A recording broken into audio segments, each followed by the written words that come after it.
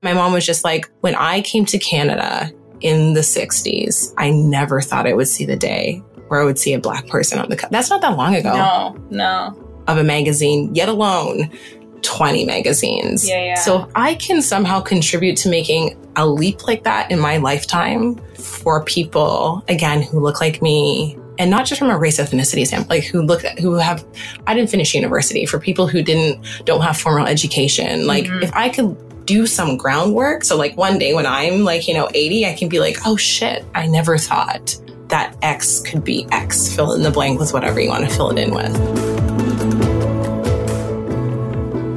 Welcome to the Ways We Work podcast, the podcast about all of the things people are putting work into. An evolution on the Ways We Work website, it's a podcast about how we work in every sense of the word. I'm Amanda Wood, and in each episode, I talk with someone I admire about their career, where they're growing or stretching, or maybe how they're working to embrace a new habit or perspective. I talk to people about how they keep balance in their lives, how they stay curious, and all the ways that putting in work can be challenging and uncomfortable, but also really rewarding. This week, my guest is my friend, colleague, and manager, Siobhan, or as she's better known as, Shav. Shav is the lead of the diversity and belonging team at Shopify, and in her spare time, she sits on multiple boards and is involved in several nonprofit organizations. I am constantly in awe of how she does it all. We talked about how she managed to find herself in HR, and now working in the diversity and belonging space, and why this work has so much meaning to her, how she protects her energy in what can be an emotionally draining subject matter, and how she navigates the ambiguity of the work. I was incredibly humbled by this conversation. Shav brings new meaning to the word hustle and is constantly putting her community, her team, and her family before herself. It was a real privilege to have this conversation with her and to touch on some of the things we often don't get to discuss when we're heads down in the work we do day to day. Shav has a ton of knowledge and expertise in this space, and I'm really excited to get to share some of her story. Welcome to the podcast, Shav. Thanks for joining me. Thank you for having me in lovely Waterloo. I'm pumped. All right, so I'm going to start things off with the question I start every podcast with, which is, what are you currently putting work into? Ooh, okay. I'll try and give the TLDR, too long, didn't read version of it. So obviously my role at Shopify is diversity and belonging lead. That takes up a good chunk of my time. But in addition to that, I'm the board chair of an organization called Manifesto. And Manifesto is a youth arts organization that serves the local community in Toronto. It's really giving stage and amplifying the voices of youth in the arts in the city, and also trying to give them the skills that they need to create a business out of their art. Mm-hmm. I am also a member of another board called Invest Ottawa, and I run the Female Founders Committee, which is aimed at ensuring that people see Ottawa as a hub for entrepreneurship. So to encourage people to come to Ottawa to start businesses and to help improve the economy, with a special focus on making sure, like, within that group of entrepreneurs, we're paying attention to underrepresented people. So women, people of color, persons with disabilities, people of different sexual orientations. And then I work with another organization called Chick Tech, and I help with their diversity and belonging committee specifically. So they're in their early phases of wanting to build some diversity and belonging best practices into how they run their organization. What else do I put work into? A few things. Just a couple of things. I'm helping bring a couple of my dad's offline businesses online. So he owns a cleaning company and he is a mortgage broker as well. Okay. So trying to get him to keep up with the modernization of entrepreneurship, streamlining his services so they're less laborious and hands-on and administrative. And yeah, somewhere in there, I'd like to start my own business one day, I run my cousin and her name's Ariane Young. We have an online Facebook community called It's a Sisterhood. And really, it's a space for women who are Black women to come and just have a sense of community and support. So it's, talking about pertinent issues that we face as Black women in the world. Mm-hmm. Also, hey, I need to get my hair done. Are there any hairdressers in this community that I could give my coins to? Does anybody know anybody in their networks that I can give my coins to? So yeah, it's a lot of different things that I have my fingers in. But at the crux of it all, it's this idea of community building. Yeah. That's wild. I feel like, so for context, Shav is my lead at work. Cash. I thought I knew everything that you were doing outside of work. Clearly not. Yeah, just trying to live. Things.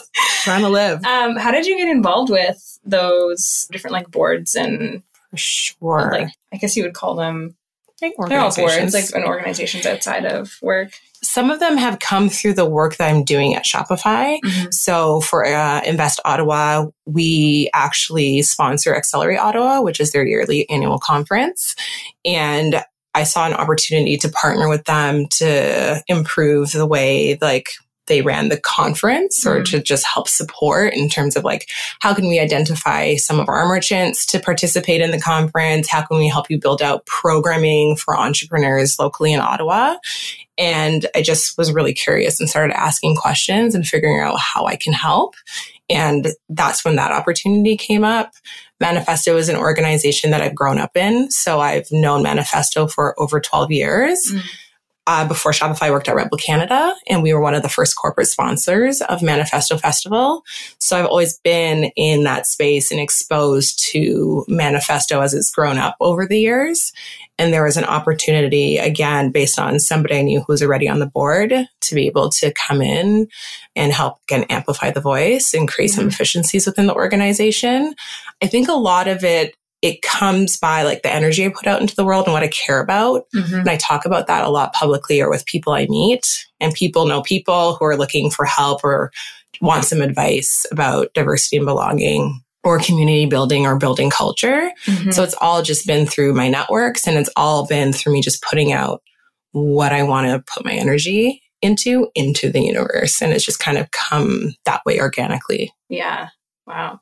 Well, so I imagine you keep pretty busy, but because you mentioned like community being a theme, is there anything else through all of these different sort of organizations you're a part of, or maybe it's outside of these like things that you are working on, like skills you're working on growing, like habits you're working on building, like things you're trying to learn? Oh, yeah. So I would say the one thing that I'm trying to learn so that I can give more of myself to these organizations is the idea of saying yes slowly. So instead of overcommitting myself to doing all the things, it's this idea of just like reflecting on what's my capacity at this time, taking a look holistically at how I want to spend my time as a human being, and then being like, okay, I can give this much of myself to A, B, and C organization. I'm an efficiencies person, so I can go into an organization and immediately kind of suss out what needs to be built up so it could operate more efficiently. Yeah. Instead of taking that all on myself, I need to get better at asking for help and delegating work. So saying yes slowly is a huge one for me. Another one in terms of just like me working on myself is understanding the signs when I'm getting run down. It's like, what does that look like for myself? I have an amazing partner, and he's really good through observing me over the years and kind of understanding what some of those telltale signs are, right? So like before you know, before I know. So he'll be like, you fell asleep on the couch every night this week. And when I tried to get you to come to bed, you were like, I'm too tired. And it sounds like, yeah, that's people's everyday, but like, that's a telltale sign that like, I'm just too tired and I'm stretching myself too thin. Yeah. So I'm starting to figure out like, what are those little signs and indicators so I could pull myself out before I get burnt out. I'm just trying to like, get to know myself as a human, which sounds really weird. I'm 36. I just turned 36 a couple weeks ago. And I think my assumption was I knew myself already. Working with a coach, shout out to Patty Murphy. She's been taking me on this journey to be like, maybe you don't know yourself as much as you think you do. And here are some things you can do to get to know yourself better. So I've just been going on that journey. The work will always be there. The organizations will always be there. There's always more work to do in the world, but I need to create some space and purposefully pause so that I can understand, like, what do I need? When do I need to slow down? When can I afford to speed up? And how to balance my life between all the things I care about. Yeah. How are you making that space to do some of that like self-development work amongst all of the things that you have going on? Yeah, I mean, like, I wish I had like a more romantic answer, but the answer is not very romantic. I identify the times of the day where I'm usually doing something and create space within those activities. So one thing is walking the dog. Mm-hmm. So Mason, my main man, Mason, I walk him an hour and a half to 2 hours a day. Yeah. And I used to spend that time like in Slack, on my phone, just doing all these things to check off my to-do list. Mm-hmm. What I've really done is I've like kept that space sacred and I just do whatever I need. So if it's just walking, then I'll just walk and I just won't put my headphones in or listen to, I'll just like have silent time for me to look around, pay attention, smile at people who are passing, you know, just be connected in that moment. Mm-hmm. Other times it's just like, I really want to listen to a podcast. Yeah. So I'll use that time to listen to a podcast, or I'll use that time to figure out, you know, what does my night look like? What can I do with like the 3 hours of time I have now? Mm-hmm. So I think it's not putting pressure on those moments where I have space to do anything in particular, but it's using that space to figure out what in particular I need at that time. Yeah.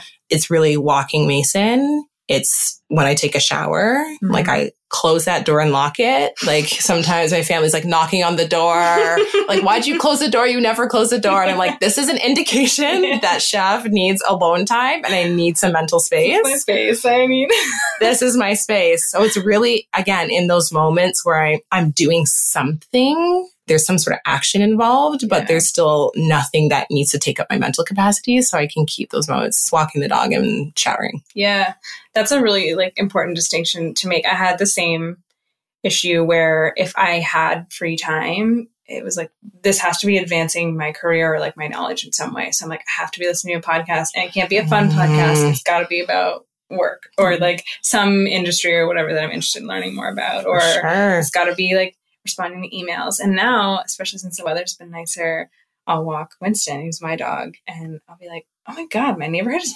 beautiful. Right? And like the birds are chirping. Like, you just don't see these things when you're like, heads down. It's being constant. It's being present in the moment. Yeah.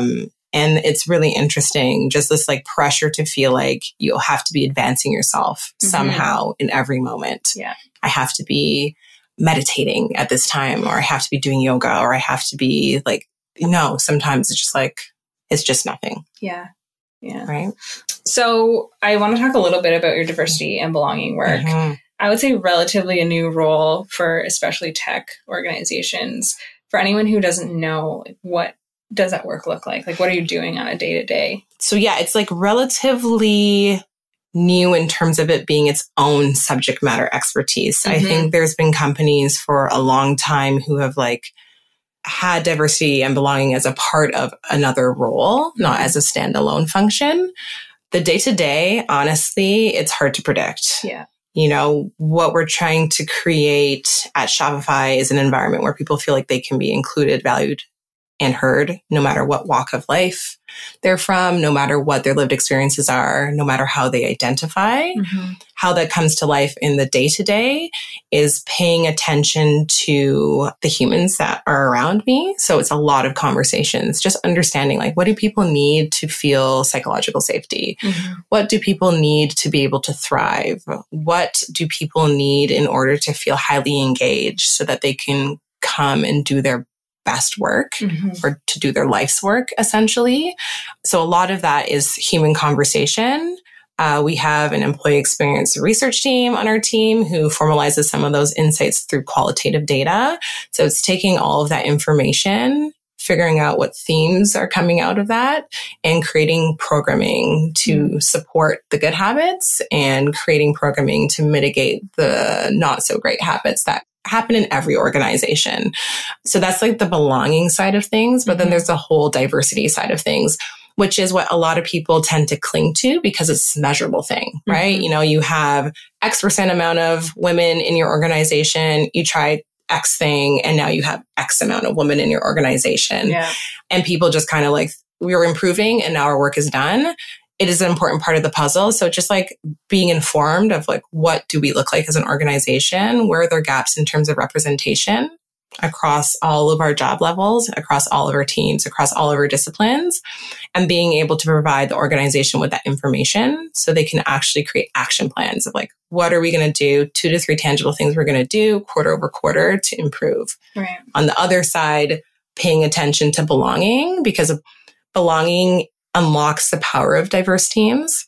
So focusing on belonging, understanding how are people in your organization doing? What are 2 to 3 things you can do to ensure that we are able to empower and retain them? Mm-hmm. So it sounds simple, but there's nuances. Yeah. Again, from location to location, from country to country, from team to team, from discipline to discipline. So it's spending your time creating that context for each individual line, team, location, region. The day-to-day looks like a lot of different things. Mm-hmm. Again, it's like showing people those numbers.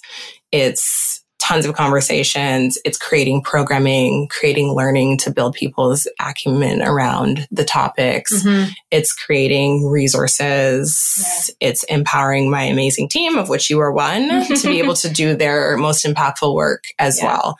So, yeah. And I imagine like a lot of education too, of like, why are we putting so much focus on this work? Why is it so important? Like, how do you get people bought into doing the work as well? Yeah, I mean, it's this kind of existential crisis that is within this industry of the business case, just like straight facts. Like, here's facts, here's research. It's hard to argue that stuff. You're going to have a more innovative business. You're going to have a more successful, sustainable, thriving business, and you'll get better business results. Mm-hmm. That's facts.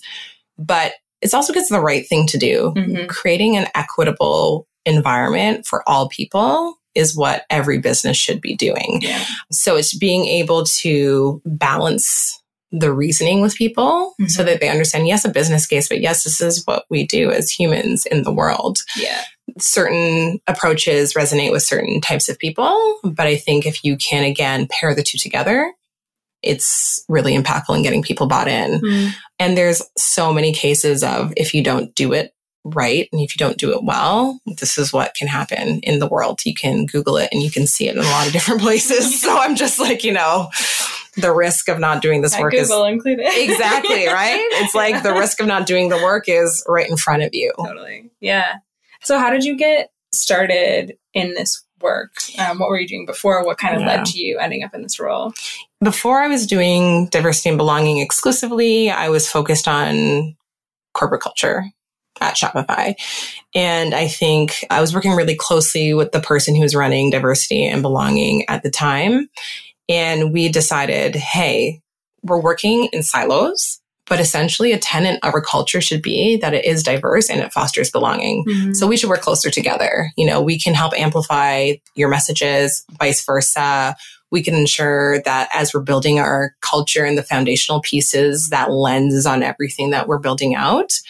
And literally, as soon as we were about to start the partnership in 2018, that person moved on to another team.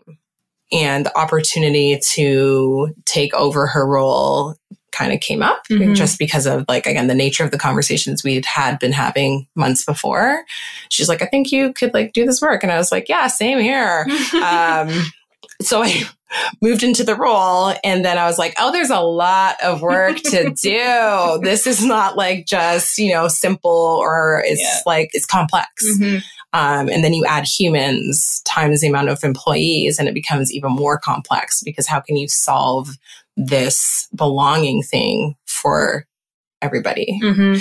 So I kind of fell into that role, but I think always an underpinning of the community building that I had always been doing was geared towards people who felt like they were not included, valued, or heard. Mm-hmm. I think when I look back at my history, it was always there. Yeah. It was always something I was passionate about. I'm a Black woman who has lots of other dimensions of diversity that you could not possibly assume by looking at me. Mm-hmm. And I was surrounded by lots of people who had similar experiences to me. So I think for me, this is my life's work, is to create those feelings for people from underrepresented or marginalized communities. I just happen to be able to do this every day. Yeah. Right. Yeah. So following that thread, I guess my question is, how do you manage your energy and your emotions when, the work that you are doing every day is so closely tied to your life's work and what's important to you? Yeah, it's tough. I think I was having a conversation with somebody. They were like, you must have to figure out how to detach yourself emotionally from the work that you're doing. You must have to cut that off. It's just like you leave the building and you figure out how to detach yourself. I think for better or for worse, as a human, I don't have that capacity. It's something that I've like learned and understand about myself. And it's something that I really thought about before taking on this role. I just don't have the capacity to do that. Shav at work and Shav at home and Shav with her friends and with her family, Shav with all the other organizations she works with. I am who I am and I take it on. Yeah. And there's things I think that I need to learn to do to be able to just to navigate. Are these my emotions? Are these emotions that I've taken home with me based on some of the conversations that I've had? Because there's times I come home and I'm like, I feel anxious, but I'm like, I didn't have like, you know, my day was pretty, like I had meetings today. I had lunch. I did some project briefs. There was nothing that really should cause me to be feeling these things. And then I start to think back about some of the conversations I had and I've taken that stuff home with me. Yeah. So I need to figure out how I can just navigate like emotions and leave the ones that aren't mine at the door. But I can't really separate. I am on the Enneagram scale. I'm a helper, a number 2, and I'm a peacemaker, a number 9. I am who I am. I'm an empath. I don't know, like for me to do that would be so far from who I am that I would be doing myself a disservice and the people on the receiving end of what I do a disservice as well. Yeah. So I would bet there's more people like that than there are fewer, because I think, especially if you're doing work that is meaningful to you, that you are really passionate about, some of that passion comes from like a personal investment and like an emotional investment in it. yeah. That was a lot of like why Ways We Work started when it was even just a written blog, was like this quote or this idea that like, if you do work you love, you'll never work a day in your life. And I was really like, I need to call bullshit on that. Yeah. Like, I do call bullshit sometimes on that. I'm just like, more work when you care. Like, I'm just like, this is work. Like I love what I do, but it is work, you know? It's like emotional, cognitive labor in addition to the work that you're doing. But I think that I was trying to force myself down this path of separation. And the pressure of trying to separate was so much because I couldn't figure out how to do it. And I had been trying. I've seen therapists. I have a coach now. I read all the books. I listened to all the podcasts. And I was just like, I'm trying. It's not happening. And I think, again, it's not an excuse. I cannot do that. That's fundamentally. And I don't think it's wrong. I think if you can do that, it's amazing. Like, you know, like it's just so not who I am. Yeah. That I don't put the pressure on myself anymore. Yeah. And maybe it's more of like an awareness or managing it versus like trying to create some kind of clean separation. Because like you said, I don't know if that's necessarily possible in a lot of roles, especially like this. So, the awareness. Again, what I'm working on for myself is awareness of how I'm showing up and why. Yeah. I didn't have this question on the list, but wildcard round. I would love to know. So, I mean, obviously our team works a lot with like bias and being aware of unconscious biases. In this idea of like being your authentic self in this work that you're doing and having such a personal investment, how do you stay aware of like your own bias? When you're in the room, when you're doing this kind of work? It's hard. There's definitely some times where this concept of purposeful pause before reaction is something I take really seriously, because I think the one thing that I've learned over time as I mature in the HR space is the idea of like, you have to balance out what you know to be true, the emotional side with the logical side. Like I never want to be completely like logical, black and white, and I cannot be completely gray. And I have to be aware of, okay, like this is my personal biases coming through versus like being balanced and having an opinion based on my own triggers, for lack of a better word. It's just practice, and it's gone wrong before. I'm definitely not perfect in my world. It's like, you have to be very mindful, like the advocacy side of me comes in a lot of times, and I have to just like check in with that. And again, there's space for that sometimes. And then sometimes I have to check it. So I think, again, this idea of unconscious bias, and I actually learned something really interesting because we're going to start coining it as anti-bias at work, because unconscious bias is indicative of the fact that people who have biases, everybody, it's unconscious. Yeah. Some people have conscious biases and they like know that the bias exists and they're not going to do a damn thing about it. Yeah. You know, so I think it's really important to address both and not assume that every bias is unconscious. So yeah, this idea of like anti-bias is just both things can show up in the workplace, both things can show up in our life, and like, how do you manage that? Yeah. But yeah, there's been, again, it's trial and error. Yeah, I've showed up too much on one side before, and I've seen what happens when you do that. It does not serve anybody. And then I've seen like purposefully pause before you react. Collect your facts. Yeah. I'm a big thing on like facts over feelings. Collect your facts and have your facts that can support the feeling. Yeah. And that's usually a foolproof way. Yeah, I love that. Has there been, I'm sure there's situations that people listening have run into where they're like, okay, maybe I showed up a little too emotional in that room, or maybe I said something that was coming more from like my bias than like fact-based. How have you dealt with those situations? You know, do you kind of go back and like say that to the person, or, you know, I'm just looking for like how someone can kind of manage that, because it does happen. Yeah, right? It does happen. I think it's this idea of not getting defensive if somebody calls you out on it. Feedback is difficult. Feedback is hard. It's hard to give. It's hard to take. It's even more difficult to take.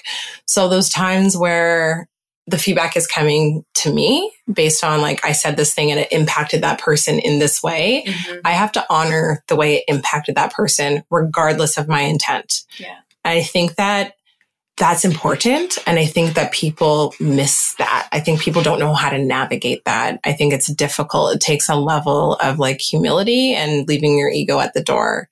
Because again, no matter your intent, what you said impacted somebody the way it did. Yeah. And that's valid and valuable. And then I also think it's this idea of being able in those moments to navigate that conversation and dig deeper with that person, because then you grow empathy and understanding. And that's so key in this work. If you want to be an ally, it's this idea of like understanding the humans around you and why they show up, how they show up, and why they might react a certain way when something is said or when something is done to them. That's so important and crucial. And in this world, this idea of having human conversations is becoming further and further and further and further removed. Yeah. And the work, the diversity and belonging work cannot thrive void of human conversation and empathy.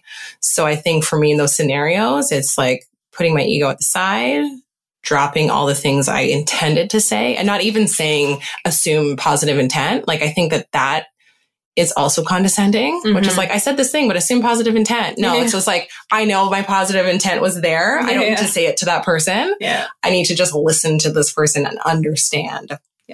Completely ego to the side, not being defensive. Yeah. Like, even within positive intent, why did what I say like have this impact? Like, what was it? Could I word it differently? Body language, like what? There's so much that can go into like a single interaction. 100%. That is like so complex. So yeah, no, I think that's a really good point. Yeah. So I guess going back to like this work being your life's work and you like having such a passion for it, but it also, like you mentioned, being pretty like emotionally exhausting at times. Like, what keeps you going and what keeps you wanting to do this work? Yeah, I think I want to leave the world better than I found it. Right? My one little life, my couple of little actions, my life's work in the grand scheme of the universe. I don't know if that will impact it. Yeah. But that's what I can control, because I can't control so many of the other things that are happening around me. So it's this idea of wanting to leave the world better for the generations that come before me. I mean, that's really my motivating factor. I have a 14-year-old sister, and I'm like very cognizant of the world she's going to grow up in and the challenges she's going to face. So I want to leave it better for her. You know, I don't have any children right now, but if I do, I want to leave the world better for them. I want to leave the world better for the humans that come after us to carry the work on. And that's like one of the things that really motivates me. Also, I forget where I was. It was like in San Francisco at some culture conference, but there was a quote, and I'm going to butcher it for sure. But what it alluded to was this idea of you're your grandparents, or like you're your grandmother's wildest dream come true, right? Which is like, there were things that the people and the women and the matriarchs who came before me couldn't fathom. You know, like they would never think that like their great granddaughter or their granddaughter, even for lack of better words, could like be a lead at like a leading tech company and help build the future of diversity and belonging and how we define it and how we speak about it and how we hold ourselves accountable to it. They would never think that I can like live downtown Toronto and buy a car and like just do all these things that are just so mindless, like that I take for granted. Like I acknowledge my privilege. It was so interesting. I was at Shoppers Drug Mart with my mom maybe 3 months ago, and she went to the magazine section and she was just like, she was counting. Yeah. And I was just like, what is she doing? Like, love my mom, but sometimes she does some weirdo things. So I was just like, what is she doing? And she was just like, she turned around, she's like, 17. And I was just like, 17 of what? And she was just like, there's 17 Black people on the cover of magazines. Wow. And I was just like, oh, shit. Like, I don't even think of that. It's just so normal to me. And there's still struggles, but like, I don't think of those things. And my mom was just like, when I came to Canada in the 60s, I never thought I would see the day where I would see a Black person on the cover. That's not that long ago. No. Of a magazine, yet alone 20 magazines. So if I can somehow contribute to making a leap like that in my lifetime for people, again, who look like me, and not just from a race ethnicity standpoint, like I didn't finish university, for people who don't have formal education. Like if I could do some groundwork. So like one day when I'm like, 80, I can be like, oh shit, I never thought. That X could be X, fill in the blank with whatever you want to fill it in with. Yeah, that's wild. Yeah. That you could have that moment, that same moment that your mom had, but with something different. Yeah. So like, that's what keeps me going. It's this idea that literally I could leave the world better off than it was. I can give opportunities to people who never thought they would have an opportunity. Like people who I talk to within the HR space, within the community, they're just like, it's so cool to see like a Black woman in a leadership role in a major tech organization. And I don't realize how little that happens. It is not an everyday occurrence still. I am looking around at my peers and my counterparts, and I'm not seeing myself here. So yeah, that's kind of the thing. It sounds like super meta and like corny and cheesy, but it's if that's true. What you can like tie back to when you've had like a really shit day or like dealt with a really like uncomfortable situation, like that's something that can just keeps you going. There's shit days. There are shit days where you're just like, and it's not within like the work world. It's just like in life. When I'm looking at the world, I'm like, there is so much systemic bullshit oppressing people. Look at what's happening in Sudan right now. Like, the world is fucked up, and sometimes when you look at that and, again, like I get so deep in like my work and feeling accomplished in my work. And then I pause and I look at the world and I'm like, oh my God. Like, again, it's just this idea of like, sometimes the work becomes big and there's just so much progress to make in the world that when you pull out and you look at 10,000 feet, it can become really overwhelming. But then you just have to like remind, again, there's like a little part of the world. There's a little part of an ecosystem. There's a little part of a community that I can impact and just, stay focused on that. And I do think of like, how does it scale past that little community or that little ecosystem to something bigger? But sometimes that can feel selfish too, because that involves a level of like me being more out there speaking about things. Right.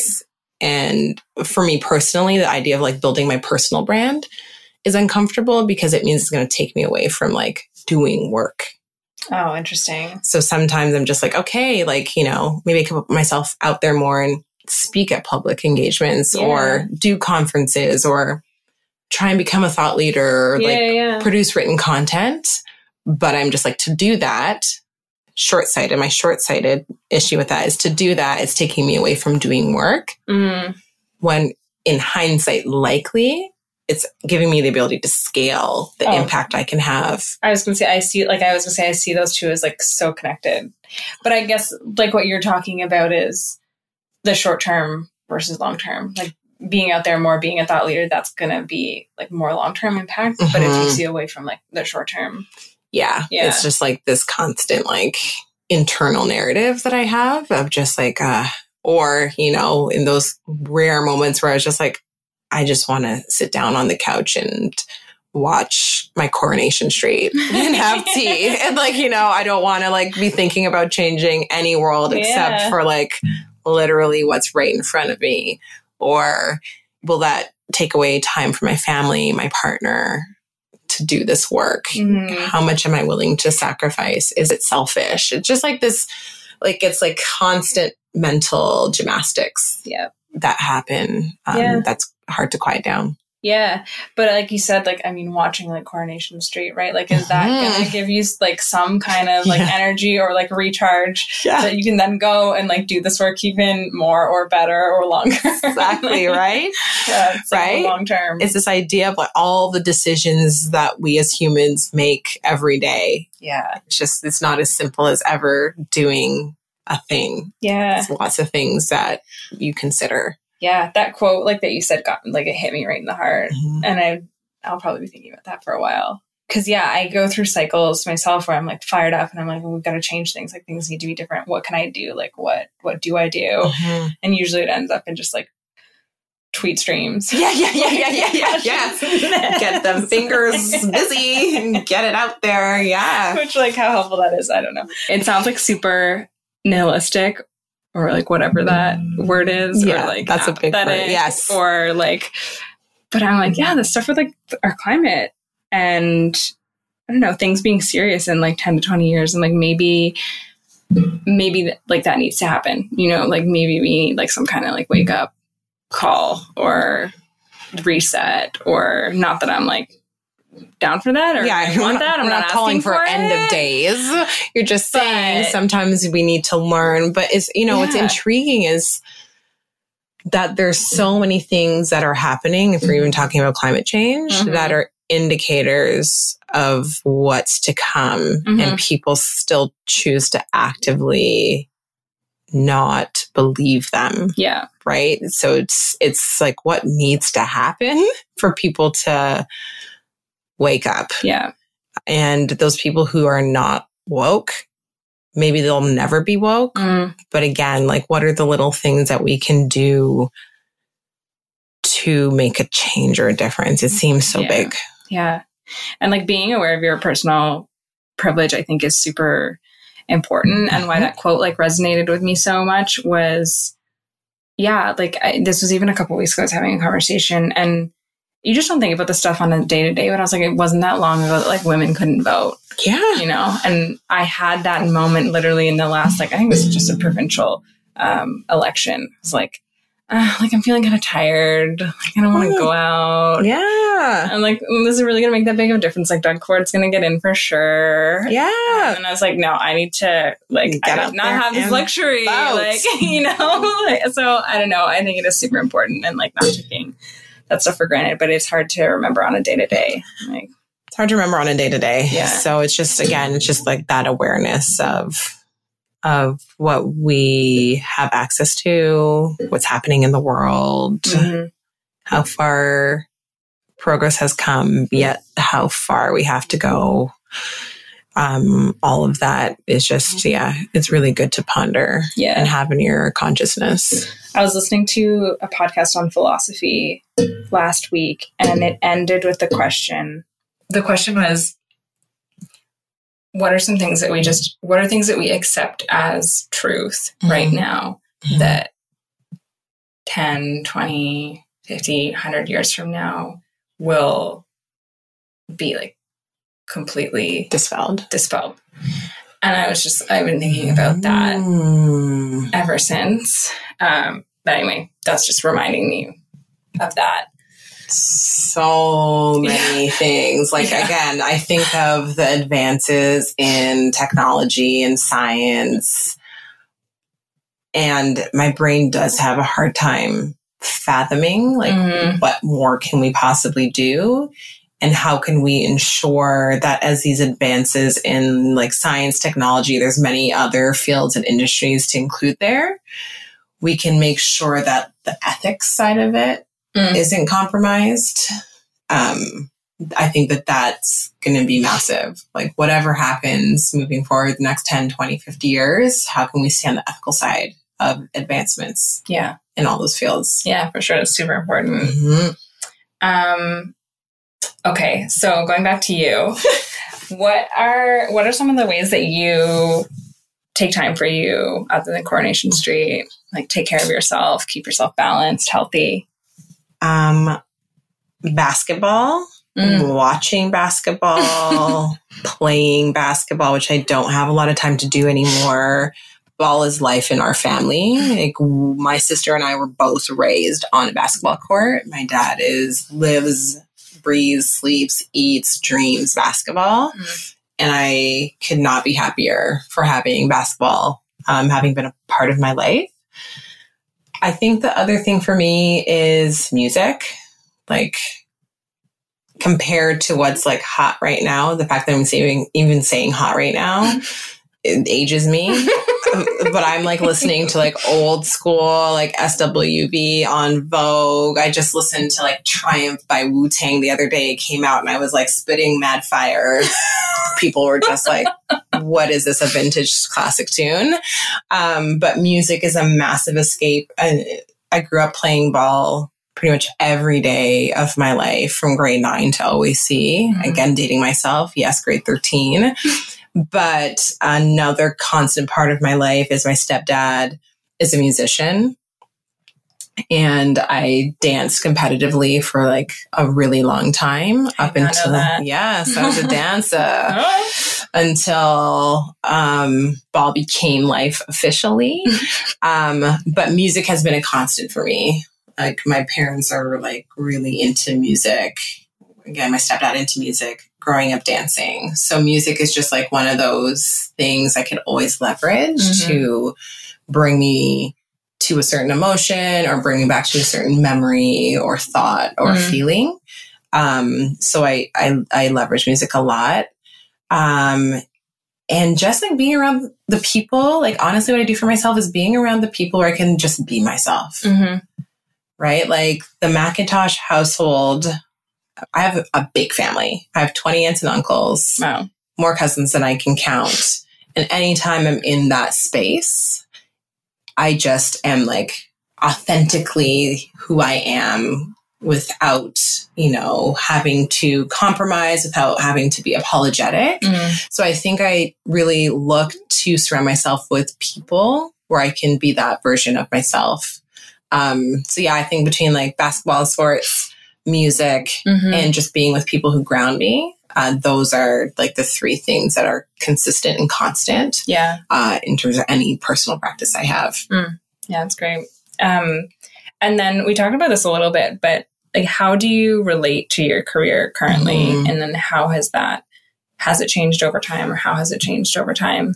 For sure. I think when I was younger, just starting my career, I really viewed my career. It's been a journey, right? So when I first started in my career, I very much viewed it as this like transactional thing. Like, I go to work, I leave work, I get my money, I do my things outside of work, and this is great. At a certain point, when I started getting a better idea of what I wanted to do with my life, or when I got closer to doing my life's work, every step it took closer, there was more of a closer interaction or interplay between who I am and what I do. And the line became like very blurred. The one thing I will say is that success in my career has always been independent in terms of how I viewed myself. So early in my career, I worked really hard. My pay was pretty stagnant. I wasn't really like making much money year over year. Now, knowing what the hell I know now, I can say that, you know, again, as a Black woman who didn't have a degree, probably played into that a little bit. Yeah. But I forget what I was saying now. But yeah, over time, like my relationship has always changed. But the one thing I would always say is that no matter what coins I was taking home, what my title was, that never really infiltrated my consciousness about like how I view myself as a human. Right. Because I knew that there was the work that I was doing was impacting community in a really meaningful way. So I didn't align the two things or didn't correlate the two things, money making, title, always separate. I still think like I very much am that way now. I make some more coins. And I have a nice title on paper. Yeah. But it's like my work is bigger than me. It's bigger than my company. It's bigger than the organizations. It's like a world thing. So I think like very much at this point, there's even more connection between my job and myself as a human being. The role that work plays in my life right now is this place where I can learn and try things and experiment and impact humans. It's this place. And it's not like I'm just trying things willy-nilly. I'm not just like trying any old thing or any old programming and throwing stuff at the wall and sticking to it. But working, and it has nothing to do with the Kool-Aid. Working at Shopify has been the first time in my life where I believe that I can change the world. Any company I've worked at before, I was always confined to a box. And I can be as ambitious as the ceiling of that box. At Shopify, you get pulled into the next box. And that ceiling increases. And you get pulled into that next box and the ceiling moves up again. There's no ceiling. And having the trust of like the people around me to do what I can do best. They see that potential. They saw that potential like from day one. Like I remember interviewing with Conville, who hired me, who was like a badass woman doing badass things in the world. It was the first time I'd ever had a lead who was just like, the world's your oyster, honey. You want to do that thing? Go for it. I trust you.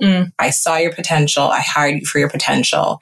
I will help empower you and I will help give you knowledge and access to resources that you need. You could do anything. So that's very much like in the culture of the company, but it is on leads to make sure that it actually continues being a real thing. It manifests in different ways depending on who your lead is, but I've always had that. I've always been lucky enough to have that experience in my career. So without having that like mentorship and sponsorship in my career, I don't think I'd ever have come to the place where I'm like, oh, work and self are one. I think I would have continued to separate and like viewed work as transactional. I do the thing, I get my pay, I go home and I live my life. Now, just like it's so powerful, the environment as a lead that you can create for your people. Like you have no clue how much you can impact people. If you're doing it right, like, I can have endless impact. So my work and myself, it's all one. But it's great that you've been able to, like you said, you've never taken it on as like who you are as a person. No. Like if something goes wrong at work, it's not like something's gone wrong with you know, like you're able to. Whereas I've been very much the opposite, where like beginning of my career, my work was me. And I've been on this journey of like slowly trying to like detach, not fully, you know, like I think I agree with you on the point of you have to like take some of it on. You have to have some kind of emotional investment in it to like feel that like what you want to feel, like feel that motivation, feel that passion. But at the same time, like being able to have that nuanced separation of like, if I get feedback about my work, it's not feedback about like who I am as a human, you know, and being able to keep that Your self-worth is not dictated by your vocation. Yeah. You know what I mean? It's not, and it's easy to bring the two together. Mm-hmm. And I think that we talked about this earlier. When I'm going into the basement of my like helper, peacemaker, Enneagram types, and when I'm going into burnout mode, mm-hmm. I do tie the two very closely together. My self-worth and my work. Yeah. It's very hard to separate the two. And that's how I know I'm going there. Whereas when I'm healthier, when I'm at like the ceiling of my 2 and 9 or who I am as a human, mm-hmm. it's easier for me to be like, my self-worth is not dictated by my vocation. Right. It might impact it, but it's not dictated by it. Yeah. So that's just like another interesting cue for myself. Mm-hmm. I mean, the fact that it can change day to day is good, right? Like you're not, it's a good point. Like it's not, to have like this, static idea of how you relate to your work. It changes. Your mood. changes all the time. It depends on my interactions with the people around me. It depends on the amount of times I've repeated it's like so nuanced. Yeah. But I think that again, it's an interesting thing to say where just like, I am my work, but at the same time, my self-worth is not dictated by my vocation. Mm-hmm. It's meta in a sense, mm-hmm. but it's so true. Yeah. And that's how I know I'm doing the right thing. How do you, so I imagine the work, I know the work that we do is fairly ambiguous, obviously, but I'm curious like how you navigate that. How do you navigate ambiguity? How do you, particularly because diversity and belonging work is such a long-term game, how do you navigate, like, what do we need to do today to, like, see changes in the future, a year from now, 10 years from now, whatever that is? Like, how do you, I guess, like, unpack that in your head? Yeah, I think that in my first, 8 months to a year in role, I struggled with that because I was just like, what are we working towards? What are the most important things I can do and focus on now? Again, it was like, Shopify cares about this stuff, but the work and the subject matter expertise was like pretty undefined. Like there had been like some things we definitely defined previous to me joining the role. There's lots of things that we've kind of identified as opportunities, but it was still literally like an open field. And we have to figure out where are you going to put the stakes in the ground? And then people talk about like planting seeds, like we're tilling soil. We ain't even like planting seeds yet. We are preparing the soil for seeds so that the roots can take. And it was difficult as hell. I didn't know. I was just like doing everything, but felt like nothing. And I was just like, I don't feel like I am having an impact and I can't keep up with the inbound requests. But I think the thing that we were able to accomplish this year that we hadn't been able to do, at least since I had joined the team, was what is the end state? What does good look like? Yeah. Like, what are you trying to accomplish here? From like a diversity vantage point and from a belonging vantage point? What's blue sky look like? Yeah. What are the things that we want to be able to say without, like, with complete resolve? 3 years or 5 years from now. Cool. We figured that out. Now I can work back and understand what I have to do. Yeah. But in lieu of like the end state you're trying to get to, and the end state can be like 1 year, 3 year, 5 year, whatever works for people. But for me, it was like, okay, 1 year from now, I want to be able to do and say this, and Shopify should be here. 3 years, 5 years. And now I work back. Yeah. That is the only way to ground your work. And it's the only way to stay focused. It's the only way you can figure out how to prioritize and say and dictate what you say yes and no to. There will always be ad hoc things that you have to take up for sure. There's always fires that come up. Amazing. But at the end of the day, I know my goal. Yeah. And along the way, we will adjust the goals based on the things that we found out. Yeah. But that is how I figured out how to thrive in ambiguity. It's always just like, know the what and the why, the how will come. Yeah. No, that's super important.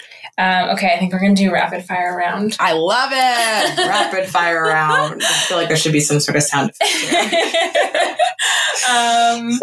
So what's a major aspect of your work that you don't think most people know would be included in it?